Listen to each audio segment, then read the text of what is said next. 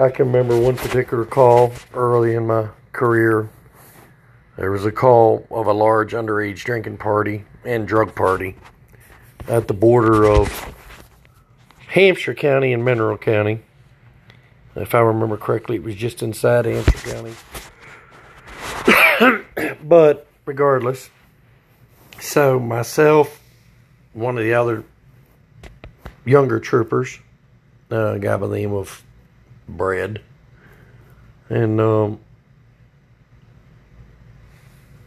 there was 2 or 3 deputies from Hampshire, a couple deputies from Mineral County, 1 or 2 troops from Mineral County.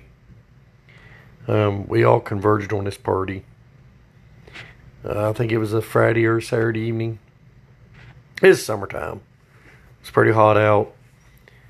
The directions we were given were spot on. We approached the scene, parked just around the turn, so they couldn't see us coming. Some of us parked around the turn. The other ones pulled right into the front of the property, because we knew when they seen the marked cruisers pulling in, people would start running. And I was with the group that parked around the next driveway up, or the next road up, pull-off spot, from the field where all the cars were parked, where the party was. When we were walking down the road, when the troops and deputies pulled into the driveway, into the party, and people started screaming and running everywhere. Well, there was probably somewhere around 200 kids there. There were a couple adults, but I'd say the majority of them were under, when I say kids, they were under 21. They were under legal drinking age, and most of them had been drinking. Well, we finally make it down to where all these kids are at, and of course most of them had scattered, so we start splitting up, going separate ways. So there was me, Brad, and then a troop from Mineral County was there. We were all 3 together, and we were going around the field where these vehicles were parked. And as we come around one row of cars, there's a black pickup truck sitting there. It was facing away from us, and you could see 2 guys leaning over the hood of it. When I say guys, they were teenage boys, late teens or very early 20s, 20, 21 maybe at the most. And they had some objects on the hood of the truck. We couldn't tell from a distance what they had, but we suspected it was drugs. So as we started walking closer to them, they haven't seen us yet. And they're talking, and we couldn't tell what they were doing. But they figured they were probably ingesting drugs or taking drugs.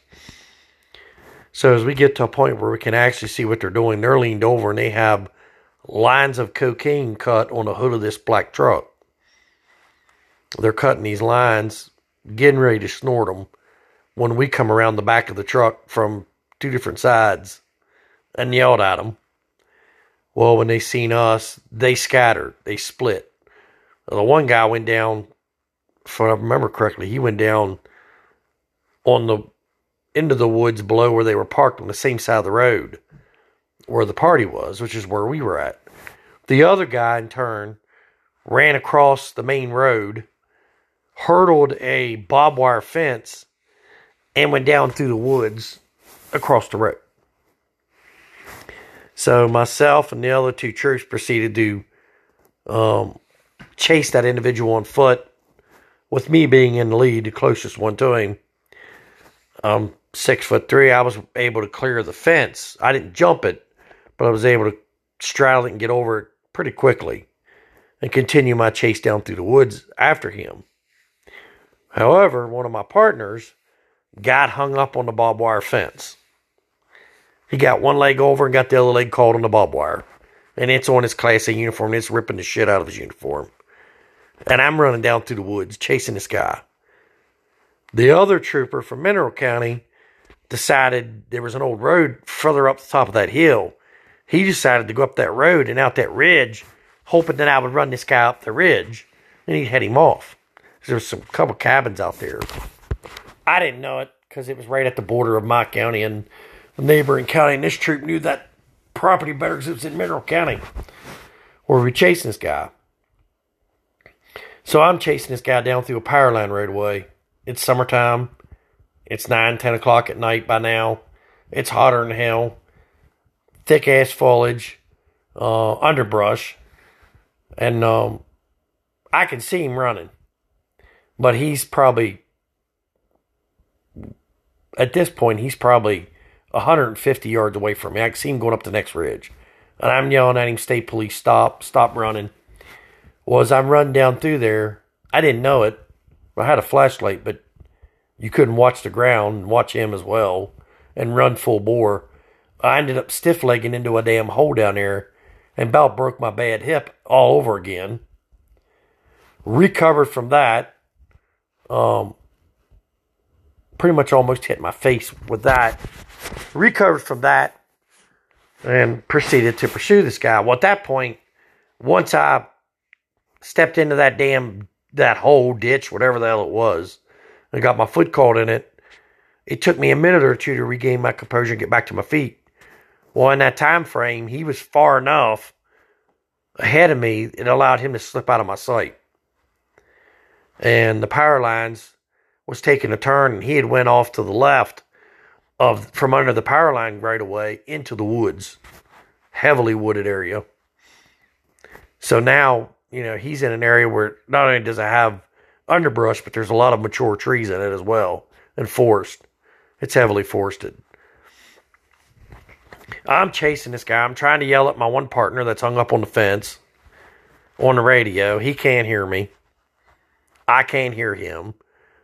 Probably because we were using old VHF piece of shit pack rat radios, which once you got out of sight of somebody, more than probably, they were good for maybe site to site, maybe 50 yards, 75 yards. And after that, it was worthless. You couldn't get dispatch and you couldn't get to another officer. We're talking about mountainous terrain in West Virginia. So chasing this guy, and I know he veered off to the left as best I could tell. But he started veering that way right before I took my dive into the ditch. So I proceed chasing this guy in the general direction. I don't know where he's going. We don't have no canine available. Pretty sure we tried to get a canine that night out of Mineral County, but the canine was unavailable. And back then, you're talking 2001, 2002 in that area, there was only like one canine. I believe it was a Mineral County canine. And the only other canine was a state police canine, was in Martinsburg, 2 hours away. So there wasn't any canines close. So you pretty much didn't use a canine very often. So I proceeded on up the hill. And I know I've been chasing this guy for probably about a mile. Through the ravines, up the side of a freaking hill or mountain. Or a hill. I get up near the top of the hill and I hear something coming from my left. Probably about my 10 o'clock. And I see a flashlight. I'm like, that's one of the officers. That's one of the other officers. Well, sure enough, it was a Mineral County troop. And we ended up linking up. And I asked him, I'm like, did you see the guy? And he's like, no. So that tells me while he did veer toward the left where this Mineral County trooper was, he must have cut back to the right at some point to avoid both of us. So we lost him. So we called to search. So then it became, well, where in the hell is Brad at? Where's the other trooper at? Well, we didn't know where he was. So now we're starting to get worried. He's not answering on the radio, which didn't surprise us because we're out of range. We don't know where he's at. So we turn around, we start huffing it back toward the freaking road where this whole mess started. As we get probably about 100 yards back toward the road, here he comes walking up through the woods. And obviously he looked like he was okay, though. Then his uniform was a little twisted and turned and dirty. And I'm like, what the hell happened to you, man? He's like, well, first I tried to jump the fence. It was too high. He was shorter than me. This trooper was. And he's like, then I started to climb over it like you did. Straddle it. Again, this trooper was shorter than I. The fence was probably about 4.5 foot tall. And as he got one leg over, he started to bring his other leg over, and it caught his uniform pants right in his groin area. Well, now he's stuck on a fence. There's an active foot pursuit going on. There's freaking people running everywhere in other directions. Other kids being chased by law enforcement. All kinds of shit going on. And he's stuck on a damn fence. And he can't get off. So, I guess in his attempt to try to get off of there, it ripped his pants even worse. So he ended up with about a 3 or 4 inch rip in his Class A uniform pants, his forest green uniform pants, in the interior groin area. And he got a small cut from the barbed wire, which I can't remember if he ended up getting a tetanus shot as a result of that or not. I don't think he did, because I think he said he'd just had a recent one. But we never did get the 2 guys that were snorting the coke. We did seize the drugs off the hood of the truck. So then we went back toward the house where they were rounding up all the kids. Went down through the woods, rounded up some more kids. Like I said, ended up with about 150 to 200 underage drinkers and drug users. And we started running them through. And the ones that were between 18 and 20, from 18 to 20, we were just writing them tickets. Well, first of all, we didn't have the vehicles nor the manpower to transport them all to jail. Underage consumption back then was a forthwithable offense. And then we knew the jail didn't have room for all of them. So we decided just to have them blow on a PBT.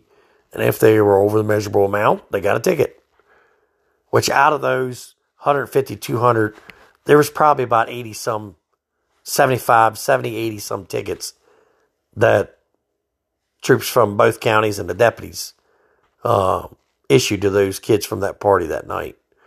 The homeowner that was present and the homeowner's son or daughter, who was also an adult, they were both charged with contributing to the delinquency of a minor and providing alcohol to underage individuals.